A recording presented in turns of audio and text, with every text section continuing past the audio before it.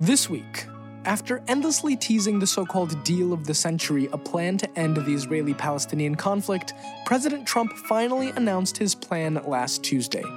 But what's actually in it? Does anyone think it can work? Basically, should you be spending any time at all taking this peace plan seriously? Let's dive in.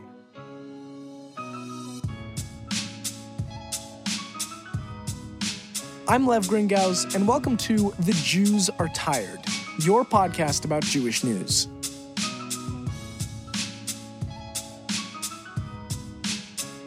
So before we jump into the peace plan itself, we have to note the context around its release last Tuesday, with President Trump and Israeli Prime Minister Benjamin Netanyahu standing side by side at the White House. Trump has been impeached by the House of Representatives, and his Senate impeachment trial is still ongoing, though likely to end on Wednesday. And Netanyahu has been indicted in 3 corruption cases, making him the first sitting Israeli prime minister to be dealing with charges like breach of trust and bribery. Now, in a month, Israel goes to its 3rd round of national elections in under a year, and in November, the United States will have presidential elections. So naturally, any moves right now by Trump and Netanyahu are questionable at best. Still, here's a passage from the beginning of the peace plan. Quote, "It is essential that this vision be assessed holistically. This vision presents a package of compromises that both sides should consider in order to move forward and pursue a better future that will benefit both of them and others in the region." End quote. So, okay, I think that's fair. Let's look at this plan on its own terms and see what's going on. But first, we do have to understand some of the basics of Israeli-Palestinian peace negotiations. Here are the core issues of the Israeli-Palestinian conflict, or really the core issues of negotiating a Palestinian state into existence. Number 1, the status of Jerusalem. Israel says that all of the city of Jerusalem will remain united under Israeli control as its capital, and Palestinian leadership has maintained that they will only accept East Jerusalem, meaning the old city of Jerusalem and the surrounding Arab neighborhoods, as the capital of a future Palestinian state. So the question is, to split Jerusalem or not? Number 2, what amount of territory a future state of Palestine actually gets?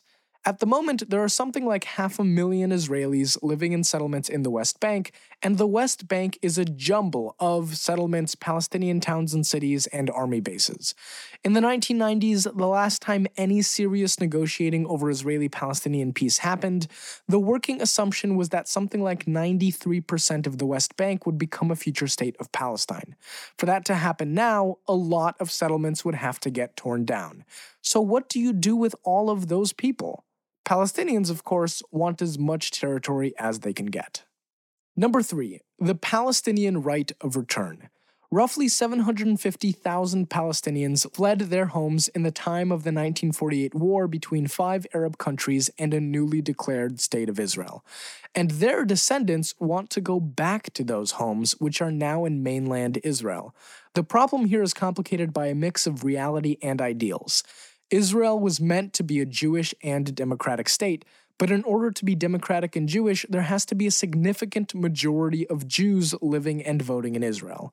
If the millions of descendants of those 750,000 Palestinians who fled in 1948 want to come back to their homes in Israel, then Jews stop being the majority, and through Palestinian votes, Israel would become a binational state, Jewish and Palestinian, which is basically a one-state solution to the Israeli-Palestinian conflict and the end of Israel as the only Jewish state in the world. Number 4, Israel having at minimum functional control of the Jordan River Valley, a valley that marks the border with the country Jordan by means of the River Jordan. This ties into general Israeli concerns about security and potential threats from Iran or Iranian proxy terrorist groups invading or operating in the West Bank. This is also related to the Israeli demand that a future state of Palestine be demilitarized, similar to Japan after World War II. And number 5, this is a more recent development, but the idea is that a Palestinian state was always meant to be in the West Bank and in Gaza. But right now, The Palestinian Authority controls the West Bank, and Hamas, a terrorist organization, controls Gaza. And the PA and Hamas do not get along. So no one wants to declare a Palestinian state only in the West Bank because, well, what about Gaza? Does Hamas get their own state? So this is a pretty big roadblock. Now, having gone through that, here is how Trump's peace plan addresses these issues. Jerusalem stays united under Israeli control, and Palestinians can make their capital at the far, far edge of eastern Jerusalem in the Arab neighborhoods that are further into the West Bank. A future state of Palestine would get roughly 70% of the West Bank, with no Israeli settlements moved or evacuated, and the land that the settlements are on annexed by Israel. To give you an idea of what this actually looks like, think of drawing the outline of your outstretched hand on a piece of paper. That wavy back and forth from your palm to the end of your fingers and back to your palm, well, imagine that as a feature of what would be a complex border between Israel and this future Palestinian state. Instead of Palestine being a cohesive chunk of land with clear borders, it would really be a bunch of intertwining landlocked islands and fingers of territory of Palestinian sovereignty. 97% of Israelis in the West Bank would become a part of Israel, and 97% of Palestinians in the West Bank would be together in a state of Palestine. No Palestinians are allowed to return to Israel. There is no Palestinian right of return, and only several thousand are even allowed to return to the West Bank territory that is supposed to become a Palestinian state. A fund will be apparently established to pay reparations to the refugees, and Palestinian refugees in countries like Lebanon, Syria, and the United Arab Emirates will be given full citizenship, quote, subject to those countries' consent, end quote. It should be noted that those countries have never consented to absorb Palestinian refugees before. Israel gets security control of the Jordan River Valley, which has translated into an effort by Netanyahu to annex the Jordan River Valley. We'll get back into this in a moment.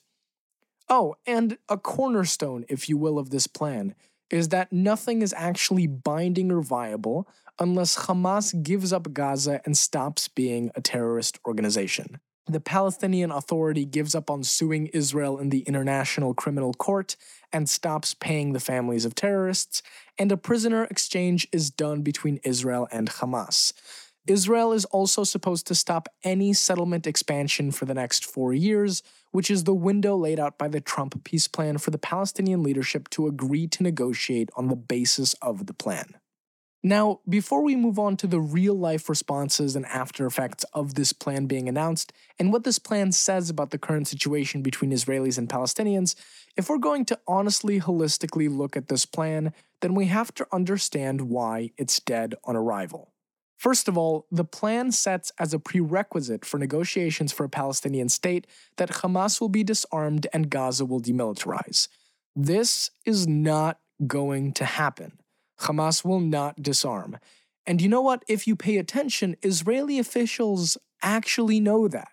There hasn't been a full-scale war in Gaza since 2014, even though the amount of rocket fire coming from Gaza in recent years has been at times much more than what it was in 2014. Israel is in the process of negotiating for some level of some sort of peace with Hamas right now through Egypt. Regime change in Gaza is a pipe dream. To nail that in, here's an excerpt of what Mohammed Shahada, a writer and activist from Gaza, wrote in an op-ed for the Israeli newspaper Haaretz. Quote, "Disarming Hamas is not a panacea. Its collection of primitive arms is the only enforcement mechanism for ceasefires with Israel, as a way to intimidate other armed groups in Gaza to keep the peace. Should Hamas agree to disarm before Palestinian statehood, yes, we're in fantasy territory already, the ensuing chaos would be unstoppable. Not only would other armed groups in Gaza try to take Hamas's place, but the movement's own members would decamp to the opposition. Disarming Hamas by force is also a catch-22. Who will do the disarming?" End quote. Second of all, Israel is all about maintaining its own security. And look, for as good as it sounds that neither Israelis nor Palestinians in the West Bank will have to move and borders will just get drawn around them in this peace plan, like I said, the result is a mess.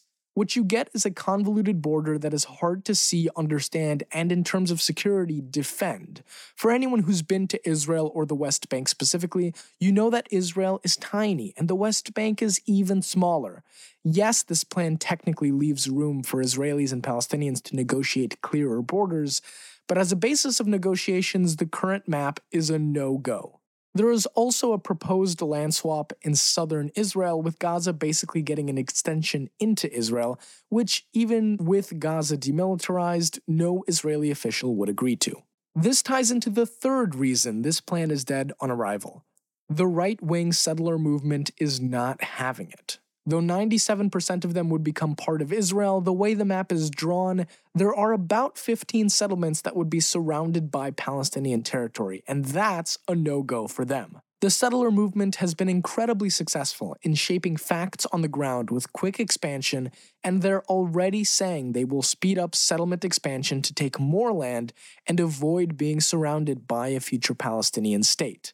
Israel is supposed to stop all settlement growth for the next 4 years, but the reality is that Israel has never gotten a grip on settlements. And finally, the most important reason why this plan is dead on arrival. You make peace plans with your enemies, not your friends. You have to negotiate with your enemies, not your friends. And the Palestinian leadership hasn't been part of negotiating Trump's peace plan. Israelis and Americans got together, managed by Trump's son-in-law Jared Kushner, who, it should be noted, has zero foreign policy experience whatsoever, and put together this plan.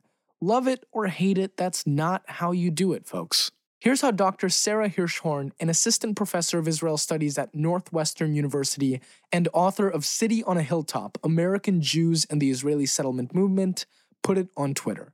Quote, "This isn't an Israeli-Palestinian peace plan, it's a U.S.-Israel conflict management unilateral annexation plan. At moment, there is zero buy-in from Palestinians who are unifying around the anti-plan pole or regional partners." Which brings us to the world's reactions to the plan since last week Tuesday when it was released.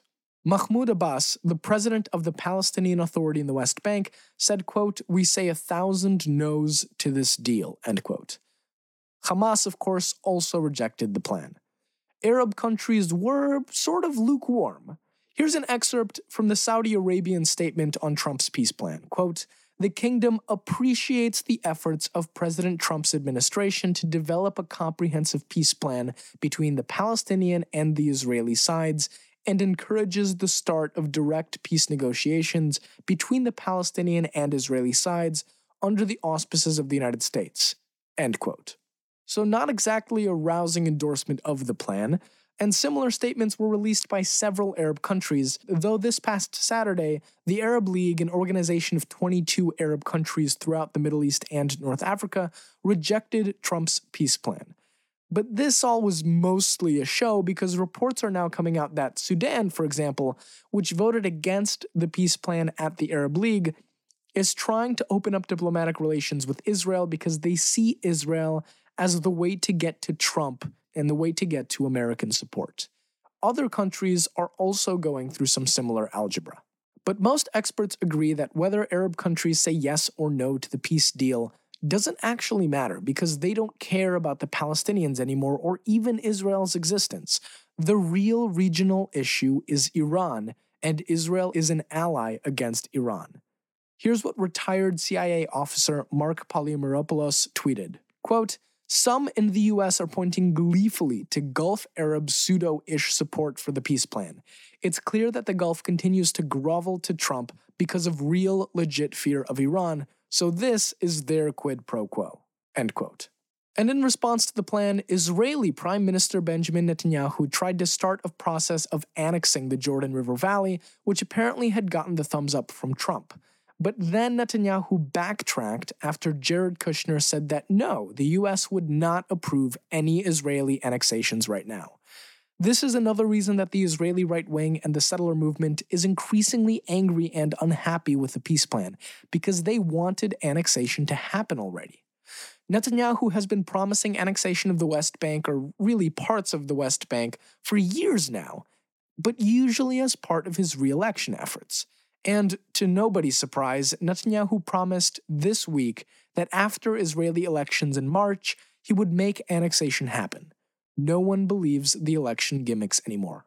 And from the Israeli security and military establishment, you had such quotes like what Amos Yadlin, a former Israeli general and executive director of Tel Aviv University's Institute for National Security Studies, said, quote, "The peace program that was announced by Donald Trump yesterday has the potential to change the situation in the Middle East. It could be significant, but it could also not be significant." End quote. Take that as you will. But look, whether or not the peace plan will be implemented or negotiations will start based on it, we have to recognize that it is a product of reality. We have to understand the context here. Israel functionally controls the West Bank and settlements continue to expand. There are roughly 500,000 settlers all throughout the West Bank. It's all well and good that we talk about a two-state solution, but in a very real way, Israel has won the conflict. The facts on the ground are that Israel has won the Israeli-Palestinian conflict. And there is a case to be made that in the real world, peace negotiations and peace deals don't happen because of international law or human rights or the United Nations, but because there's a winner and a loser, and the loser says they've had enough or the winner just imposes their reality. In this way, there is something really honest about Trump's peace plan in that it recognizes reality. Why should Israel give up territory or settlements? Why should it give up anything? How will that bring peace? Well, the argument against just accepting reality is actually best made by one of the guys who pretty much started and encouraged the settlement movement. Ariel Sharon, who was a long-time right-wing hawk and military figure who was Israel's prime minister during the Second Intifada from 2001 until 2006. He later died of a stroke. But here's what Sharon had to say in 2003 to an Israeli cabinet meeting. Quote, "You cannot like the word, but what is happening is an occupation. To hold 3.5 million Palestinians under occupation. I believe that is a terrible thing for Israel and for the Palestinians. It can't continue endlessly." End quote. Incidentally, if you pay attention, most of the Israeli military and intelligence establishment, the officials of the IDF, the Mossad, the Shin Bet, they also agree with Sharon. An article linked in the podcast notes gives somewhat of an overview of that. Sharon recognized that this situation is unsustainable and that eventually there will have to be a Palestinian state where Israel can back off and stop controlling the West Bank if there ever is really going to be peace. But not a barely viable Palestinian state in a small amount of land in the West Bank because Israeli settlers have swallowed so much territory. No, a viable Palestinian state whose borders are clear and make sense in most of the West Bank. But in order to make that happen, settlements would have to be torn down and evacuated, and in the Israeli psyche, that's not going to happen anytime soon. Because when Ariel Sharon withdrew settlements from Gaza in 2005, well, Hamas, a terrorist organization, took control of Gaza. So right now, it's a lose-lose, this situation. It really is. The status quo continues. Millions of Palestinians in the West Bank are either directly or functionally under Israeli control, and Trump's peace plan does nothing to change it, except help us recognize that on the ground, there isn't that much hope for a real two-state solution anymore, or really any solution to the Israeli-Palestinian conflict. But when it comes to the status quo, we also have to recognize that Palestinian leadership is absolutely at fault for allowing this situation to go on for as long as it has and to become entrenched the way it has. This may sound like some right-wing talking points, but the truth is that Palestinian leadership has rejected just about every peace plan and peace negotiation. And when peace negotiations from the 1990s broke down, Palestinian leadership encouraged a bloody uprising in the early 2000s that targeted Israeli civilians with terrorism. And look, there's a crucial aspect to understand about the Palestinian leadership, and in fact, this is something that's true of many players in the Middle East overall. They are absolutist. There are things they want. A right of return for Palestinians to Israel, a capital in East Jerusalem, and they will not compromise. They can't. So when the Trump administration applies what it calls maximum pressure to the Palestinian Authority by cutting off funding, excluding the Palestinian Authority from creating this peace deal, the Americans think that if they push hard enough, Palestinians will do what they want. They are wrong. This is ideological and this is deep. This is why, though America cut off funding to the Palestinian Authority because the PA gives money to the families of terrorists, and the PA is now functionally broke, they are still giving money to families of terrorists. Trump and Jared Kushner have said that this peace deal is a take-it-or-leave-it offer. Palestinian leadership, as it stands, will only leave it. And I think this is an important point to hammer home. Whether we like it or not, there is a Palestinian perspective to this, and it's not that they are the ones purposefully trashing peace deals. It's that they have demands that are essential, and there are no way you're going to walk around those demands or give half of those demands and call it a day and say, here's a peace deal, take it or leave it. Here's an excerpt from a Vox opinion piece by Hannah Al-Sheikh, a PhD student in history and Middle Eastern studies at Harvard University. Al-Sheikh's family is from a Palestinian town that was forcibly evacuated by the Israeli Defense Forces after the Six-Day War of 1967, when Israel first captured the West Bank and Gaza. Quote, as a Palestinian American from a family that was displaced by the Israeli military in 1967, I am not mourning the death of the two-state solution or the rhetorical abandonment of the Oslo Accords that have long served as the framework for peace negotiations. Those solutions never addressed the core issues of the Palestinian freedom struggle, actualizing the right of Palestinian refugees to return, ending Palestinian statelessness, and affirming the Palestinians' right to determine their collective future. The attitude behind Trump's plan assumes that displaced Palestinians living with none of the privileges I had will abandon their rightful demands in exchange for the crumbs this deal will throw at them. I refuse to give up on my refugee family's dream of returning to their emptied village. I reject the oppression of my people. There have been moments in which my family has felt unwelcome here, meaning in the United States, but we are forbidden by the state of Israel from returning to our village emptied of its residents in 1967 and still empty today. Trump lectured Palestinians to meet the challenges of a peaceful coexistence in his speech Tuesday. I ask, why am I still barred from returning to my family's empty village? Why are Palestinians like my family prevented from returning to land they lived on peacefully for generations? End quote. Here's then the thesis of this episode of The Jews Are Tired. This peace plan changes nothing. It may sound nice, it may give us a much-needed reality check, but the truth is that we're further away from a two-state solution, or really any solution, than ever. And if anything, by mobilizing the Israeli settlement movement, Trump's peace plan may make the situation even more entrenched. If I end up being wrong, then I will happily tell my grandkids that Trump really did bring peace to Israelis and Palestinians, but I wouldn't put my money on it. If there's ever going to be peace, Israelis and Palestinians have to sit down and figure this out and negotiate together.